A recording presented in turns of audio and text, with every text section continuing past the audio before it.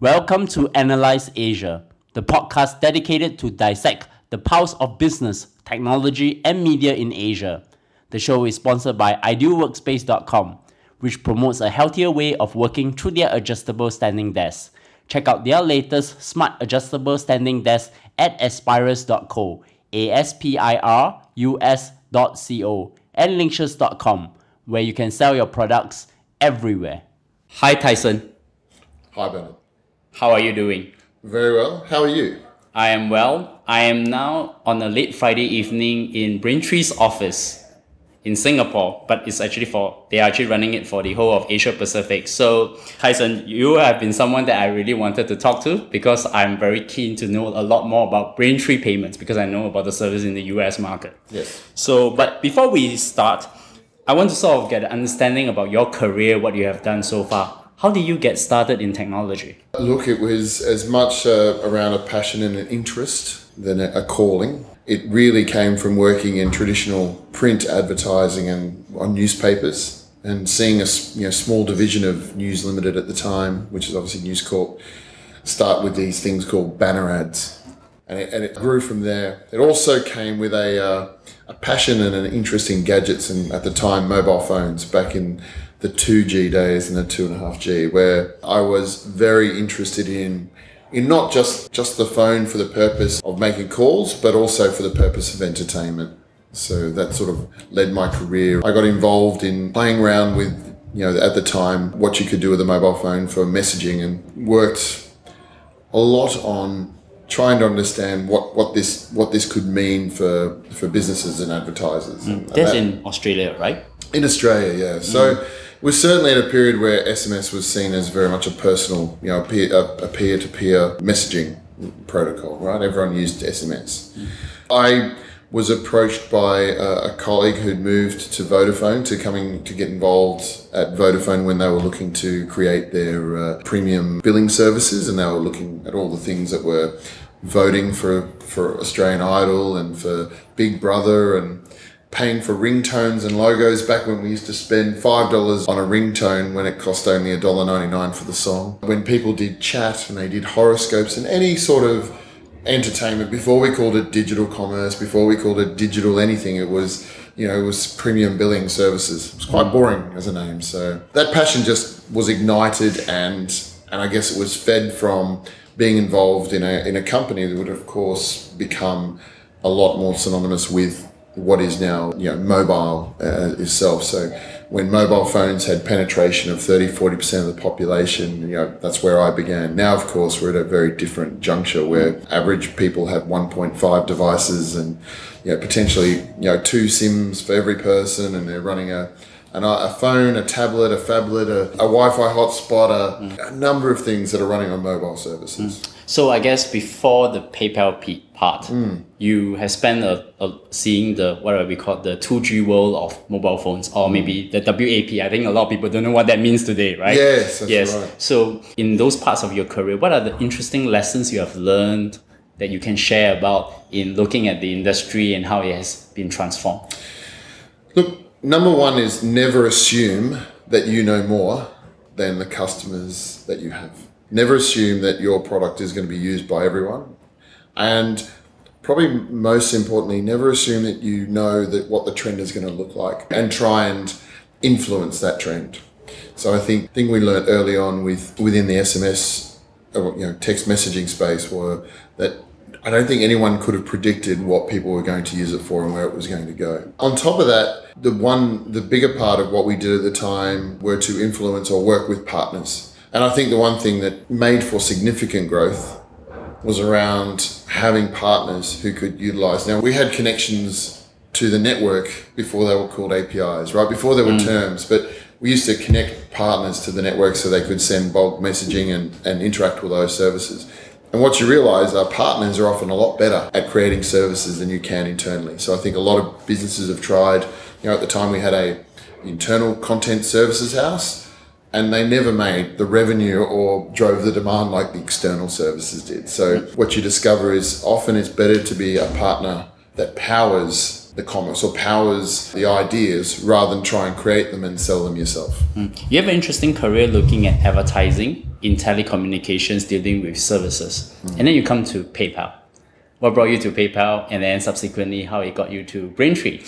Yeah, well, period at Vodafone certainly taught me that technology was moving quickly, but what also happened in that period was, there was this thing called an iPhone, suddenly appeared, and suddenly there was a screen that didn't have buttons, and there was no buttons, there was no keypad, it was all around this screen and the content on it. For me, I very quickly, like others, realized that this was going to be a very important device for people in the future, and I was approached around an opportunity to move to PayPal because they too had identified that mobile could be something. And they certainly, and I think like a lot of organizations at the time, there wasn't a lot of experience in understanding the end-to-end of mobile networks and essentially how users were interacting with mobile.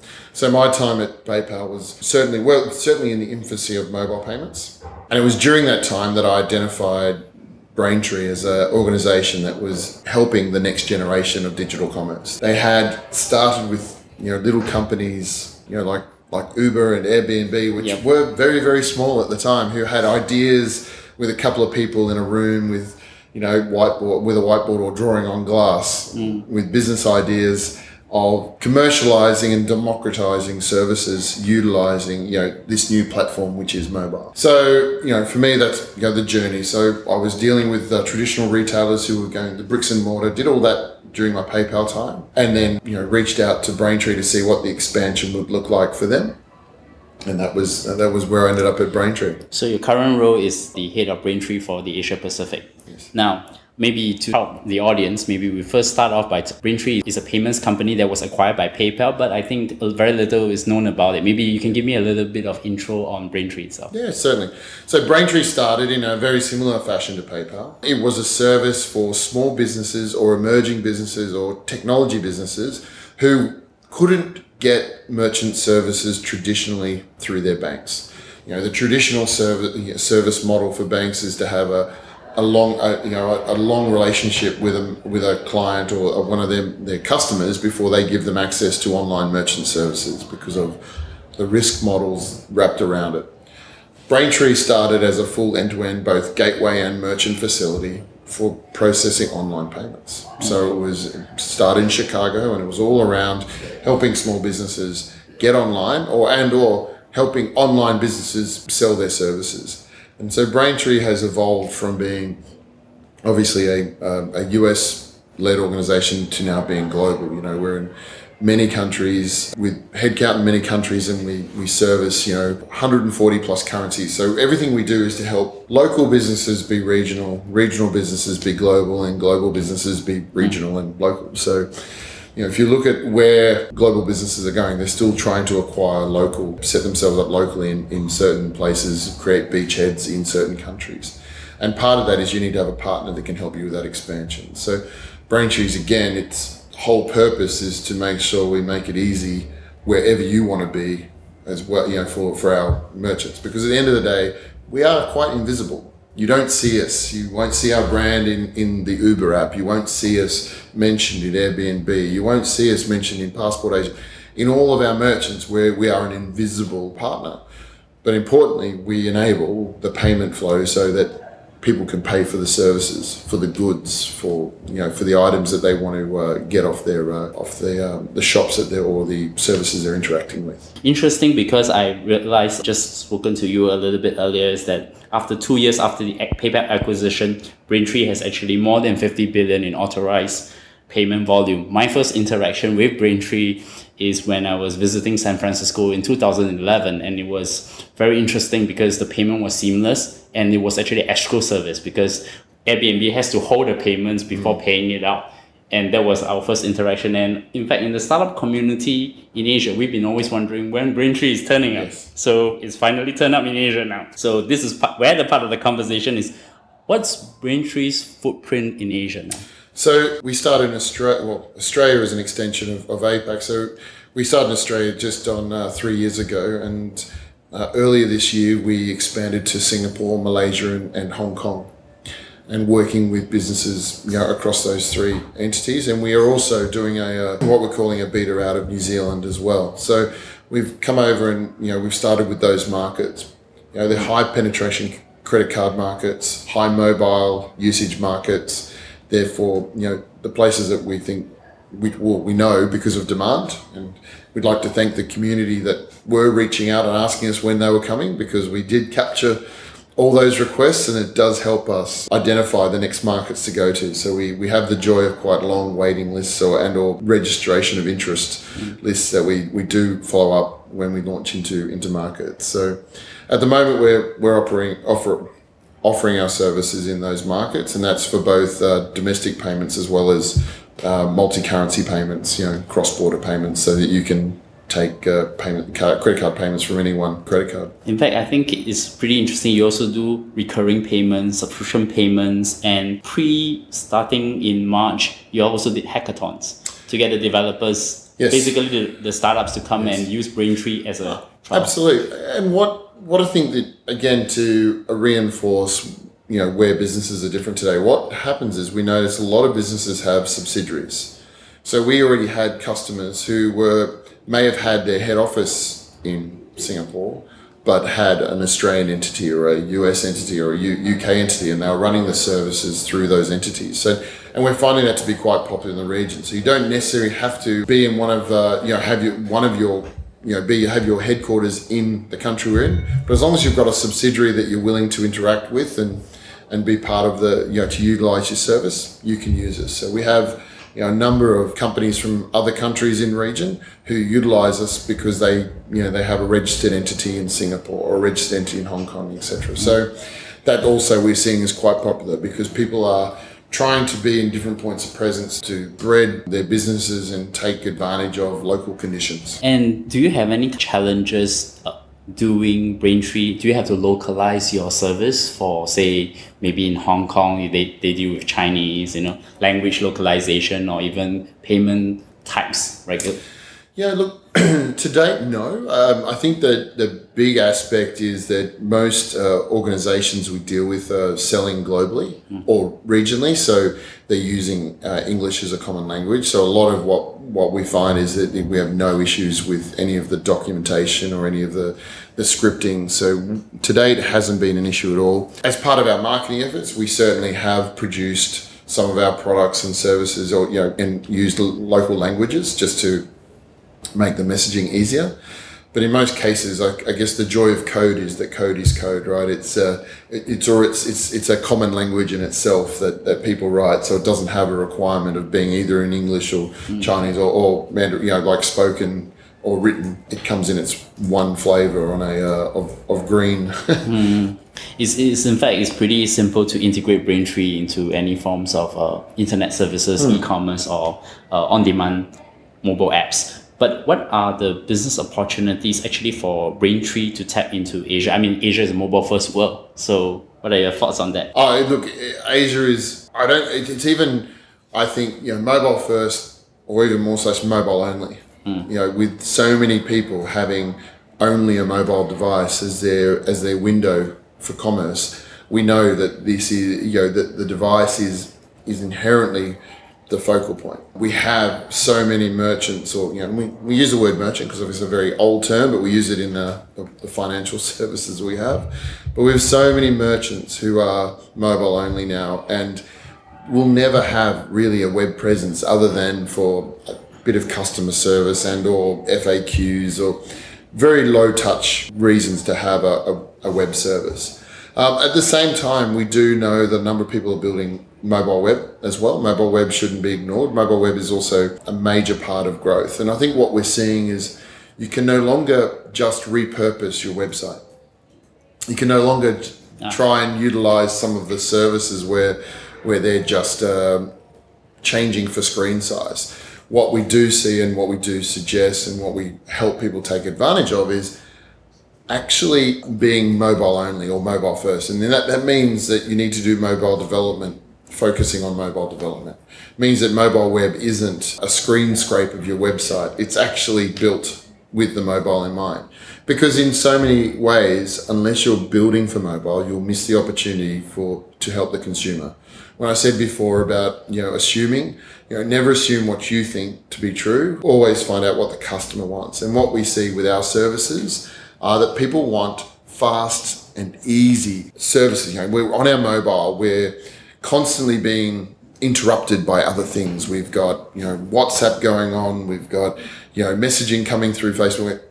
It's a constant stream. So unless I can check out quickly, unless I can get in and out of that experience quickly, I'm likely to have moved on to something else. So our services allow that, because the number one thing we want to drive and help customers with is what we've done for the likes of Uber and Airbnb, which is tokenizing. And can I say that this is the one hidden in plain sight opportunity that sits and exists in commerce today, is storing a customer's credit card details. It sounds... trivial, but it's actually very important. I work in payments, I know that too. So because once you have it, you've now got a relationship. Yep. You've now got an authority to interact with the consumer in a very fast and efficient way. We all have had our Uber ride and seen that really there is no pay button anymore. There's no checkout. It's just book. Yep. If you're using Hotel Tonight, if you're using any of the services, it's reserve, it's book, we've now changing the language of commerce as well, where it's a lot more conversational. But most importantly is we're not asking people to jump through hoops, to do multi-steps in which to check out. We're asking them to just one button touch. This one touch concept, and PayPal, how we enable PayPal for that as well, is all around this one touch experience where I no longer have to go through a series of authentications to try and check out. I guess that's where we see the opportunity. We see the opportunity of what we've seen in other markets and bringing it to Asia. And I guess there's some interesting data that I've actually got. I think from one interesting PayPal study is that involving about 17,000 consumers in 22 countries is that your m-commerce, which is mobile commerce, is actually predicted to grow at a compound rate of, say, 42%, which is 3x the rate of what e-commerce is. So I guess the payment side would be more towards having that one click. Correct. And look, I think the interesting part about that study is I think it's got a bit more of a global focus. So I would predict that probably has even more so, even a stronger multiplier effect in Asia, because the growth we're seeing in Asia is hard to contain. It's faster than anyone is anticipating or expecting. But to your point, it's about respecting that the customer has only so much time in a day, and don't ask them to do more than what they need to do. Make it easy, make it an easy interaction, make it all about the speed. I mean, we are bombarded with so many messages that we need to make it about speed. Now, of course, the flip side is for the merchant, for the business. They're spending so much money on social. They're spending so much money on advertising, on words, on all the different means to drive someone to that experience. They should also spend as much amount of time or effort in making sure that there isn't anything impeding the checkout and getting in the way of someone checking out. So I guess given this insights that you talk about, that business in the region, they need to figure out what is important mobile. I mean, in terms of their E and M payment options, where when E will be something like a web payment, but we also have mobile payments now. What do you think is the kind of best practices for someone like Braintree to sort of make sure that your customers, which is the merchants, they need to think about? I think you've got to consider very quickly the concept of digital commerce being multi-platform. So attaching someone's payment as an ID to them, no matter which screen that they interact with. Yep. We know that we see it, and studies have shown that people can go through multiple screens to get to the checkout, where they may start on their phone and move to web, where they start on web, move to phone, then go to tablet. Like, whatever happens, treat them as treat their ID as their, as the connection to their payment. So rather than asking to do something different on each device, try and tie them to their ID, so that all it is this one-click checkout. So it's authentication done as part of them logging in, making sure that you've got a billing agreement with them That means that as they want to check out, you don't have to ask again and again and again for all the detail. Get the seconds out. We've seen the figures around for every 7 seconds, the drop off in double digit drop off when it comes in the checkout experience. Think of all the little things, and they add up to be quite considerable in your business. One thing is they'll surprise and delight your customer, but two, they will help you make more money. They will help you grow your business faster than any other part of your business if you can make the checkout easy and have the relationship with the customer. One of the interesting things I like about Braintree as a user, maybe because I work in the area, I know what is powering payments in Uber or Airbnb when I travel, is the trust. What about trust then? Well, I think the trust, for us, our responsibility to the merchant is that we secure the data and we tokenize and essentially turn what is a credit card into a key that is easily unlocked between the merchant and the Braintree gateway, but nowhere else. So creating that on behalf of the merchant means that we've taken on, in respects you've outsourcing to Braintree the security of that data. So for your customer, the nice part is that you've got a global specialist team who know what security looks like, focus on security. It's one of our core propositions. One of our pillars is to make sure that we protect the data on behalf of all the merchants, which in respect means that we're protecting the data of your customers. And I think that's a major component of what we do. And that security is run by, best of breed people, people and services that ensure that no matter where you are in the world, what time zone, what country, that you can connect and interact and have a really good customer experience. And you also need to simplify it, I guess, as well for the customer.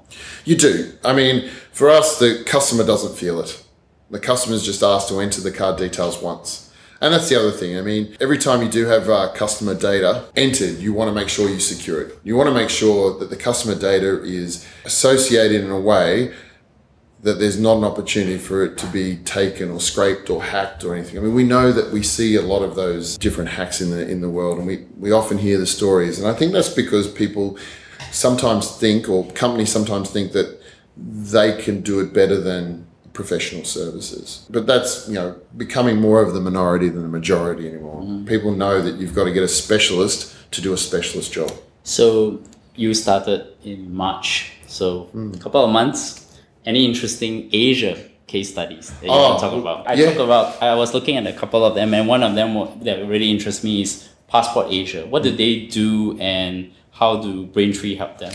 Well, I think you've got two, in very similar. KFIT as well, KFIT right? and Passport Asia. Yeah, that's right. Which actually add with a number of others. I've been incredibly surprised in the fitness sector and how popular it is in Asia, especially with all the different types of fitness that everyone is involved in. But Passport Asia, KFIT, etc., what they're saying is doing it in your own time. Doing it when you want to do it, and allowing you, not locking you in. Again, we've seen this part of democratization of services. It's not about locking people in anymore. It's about giving choice. So what they allow you to do is still keep a very regular schedule of exercise and fitness. However, choose the different ways you want to do it. Now, whether that be that each week you want to do something different, you may have a bent towards yoga, but you decide you want to try different types. You might like CrossFit, you might like boxing, or you might like to make sure that every week you're doing something different. Instead of being tied into contracts and or buying blocks of classes, etc., this allows you to pick and choose and change based on what your week looks like. Probably more importantly in these cases, it also allows you, for those who travel, to make sure you have a single membership but have a multiple access to services. So if you are someone like myself who might be in Sydney and then Hong Kong and Singapore, etc., these services are actually allowing me to continue my service in no matter what geography I am. And I think that's the nice part we're seeing with a lot of the products that are coming out, where it's not about just solving a domestic problem. It's about a regional opportunity. And these guys have said, well, people want flexibility. They want choice. They want to, we want to choose these days. We want the drop-down box and the quick do something different. It also allows for people to try things before they get heavily invested. We know that in fitness, that what we've seen is that people often balk, or they often have problems committing to long-term contracts because they don't know what their schedule is going to look like. Don't know what their activity is going to be like. This gives you opportunity to have a regular lifestyle and a fitness regime, and ensure that you can interact in the way you want to. And pay as you go as well. And pay as you go, or in some cases might be they still go. Are they still utilising the recurring billing where they still take a recurring payment? They're all models are different. That's the nice thing is we're watching in many of these case studies is everyone's trying a different model because they're trying to meet the different needs of the customer, rather than saying what works for us is if you fit into this box. They're saying, well, the box can be a bit broader, a bit wider, and we can allow to have different shades of membership types so people can meet their lifestyle needs. And then you also did one for food in Singapore. Okay, that's where I live, so I have to be a bit biased. So about the hawker food, right? Yeah, well, Hawker is a great new a business that is really, again, taken on this on-demand aspect, but allowing people to choose what I would say are more traditional, foods, which, the hawkers are synonymous with Singapore living. One of the greatest things I enjoy personally about living in Singapore, I spend more time there than any other restaurant type. I love it because, to me, the freshness and the difference in food. For me, that also now means that I can have that at home, I can have it at work, or I can have it wherever I am. So if I choose to work somewhere different for the day, I can have it come to me, and yet I can still enjoy the tastes and the flavors that I want. And I guess that's what they've said is, people are mobile. They can be doing something else, but they can still choose to have something which in many cases could be a healthier alternative. It could be a fresher alternative. It could certainly be a pleasing taste alternative, which can help. We all have little things that we look forward to in the day. Maybe your satay's arriving at 12:30 with the peanut sauce that you love is the thing that makes the afternoon just a little bit better. You see, I have to explain why, because in hawker food, it's actually small businesses and they typically don't accept credit card payments. They are usually cash-based and they're value for money. They're very cheap in Singapore and they're everywhere. And the fact is that they're actually using Braintree to get through. That's right. Well, and I think this is, it shows, Hawker, where they've gone different, with their model is not too dissimilar to others, like Uber and they've said, well, actually, let us be the organisation you interact with. We'll be what they call a merchant of record. We'll be the company that you trust in. We'll be the company that organises. We're the company that if you have an issue, we'll sort out the issue, if it happens. But they're also the one you can rely on to be there each time. And if they'll organise the A and B for you so that you can access, yes, the very small businesses, the very small traditional businesses of Singapore, who you're right, aren't built to go digital commerce anytime soon. So when you realise that they're digitally enabling the hawker, it's quite a thing. It's quite a thing for Singapore, and I think they've done a great job. Everyone should try it, obviously, and see if it works for them. I must admit, I think this also the passion of the people behind these businesses is also the thing that makes working in this region so good. Passionate people want to deliver great services, who want to encourage other businesses and other small businesses and take, I keep saying the same thing, I know, but they're really helping a lot of others take advantage of digital commerce on behalf. They're aggregating, they're doing it all in different ways, but they're helping people have access to this next generation of services without high investment. That's right. And I guess moving forward, you have already gone through most of what I call the developed economies in Asia, the developed cities like Hong Kong, Singapore, and you're going to start going into the emerging markets. Without reviewing where you're going to go, but what would you think would be the challenges to sort of make Braintree available in the developing markets in the mobile first world? Look, I think that it will always come down to access to credit card and banking products. At the end of the day, because it's electronic, it needs to be real time, and they're the services that make real time billing work. And although we see a lot of emerging wallets, which is great to see, predominantly we still have to work on a base of technology. And for us, it means that there has to be a good amount of credit card penetration. Now, the great part is that credit cards in themselves are becoming easier to access and easier for people to utilize. We've seen the advent of the debit card and the growth of the debit card. I mean, it's very difficult, even in definitely in Singapore and Hong Kong now, to have a bank card that doesn't have the logo of one of the card organizations on there, right? So this sort of thing, as it emerges in other countries, and we're seeing these in the Indonesias and Philippines and Vietnams and Thailands, etc. As these bases grow, then we'll see the opportunities to engage them more and more. So, but at the same time, look, I think, as I said before, we're seeing a lot of companies who are setting up in Singapore so that they can take advantage in their country anyway, because that's the other advantage we have. We do multi-currency, which means that you can present in Thai baht, in Vietnamese dong, you can do it in ringgit, and you can actually present in the currency of the country you're operating in without necessarily having to be in that country. Thank you so much, Tyson. I guess my last question to you, and I definitely will get you back sometime to talk a lot more about what you have been doing. So help my audience. How do they find you?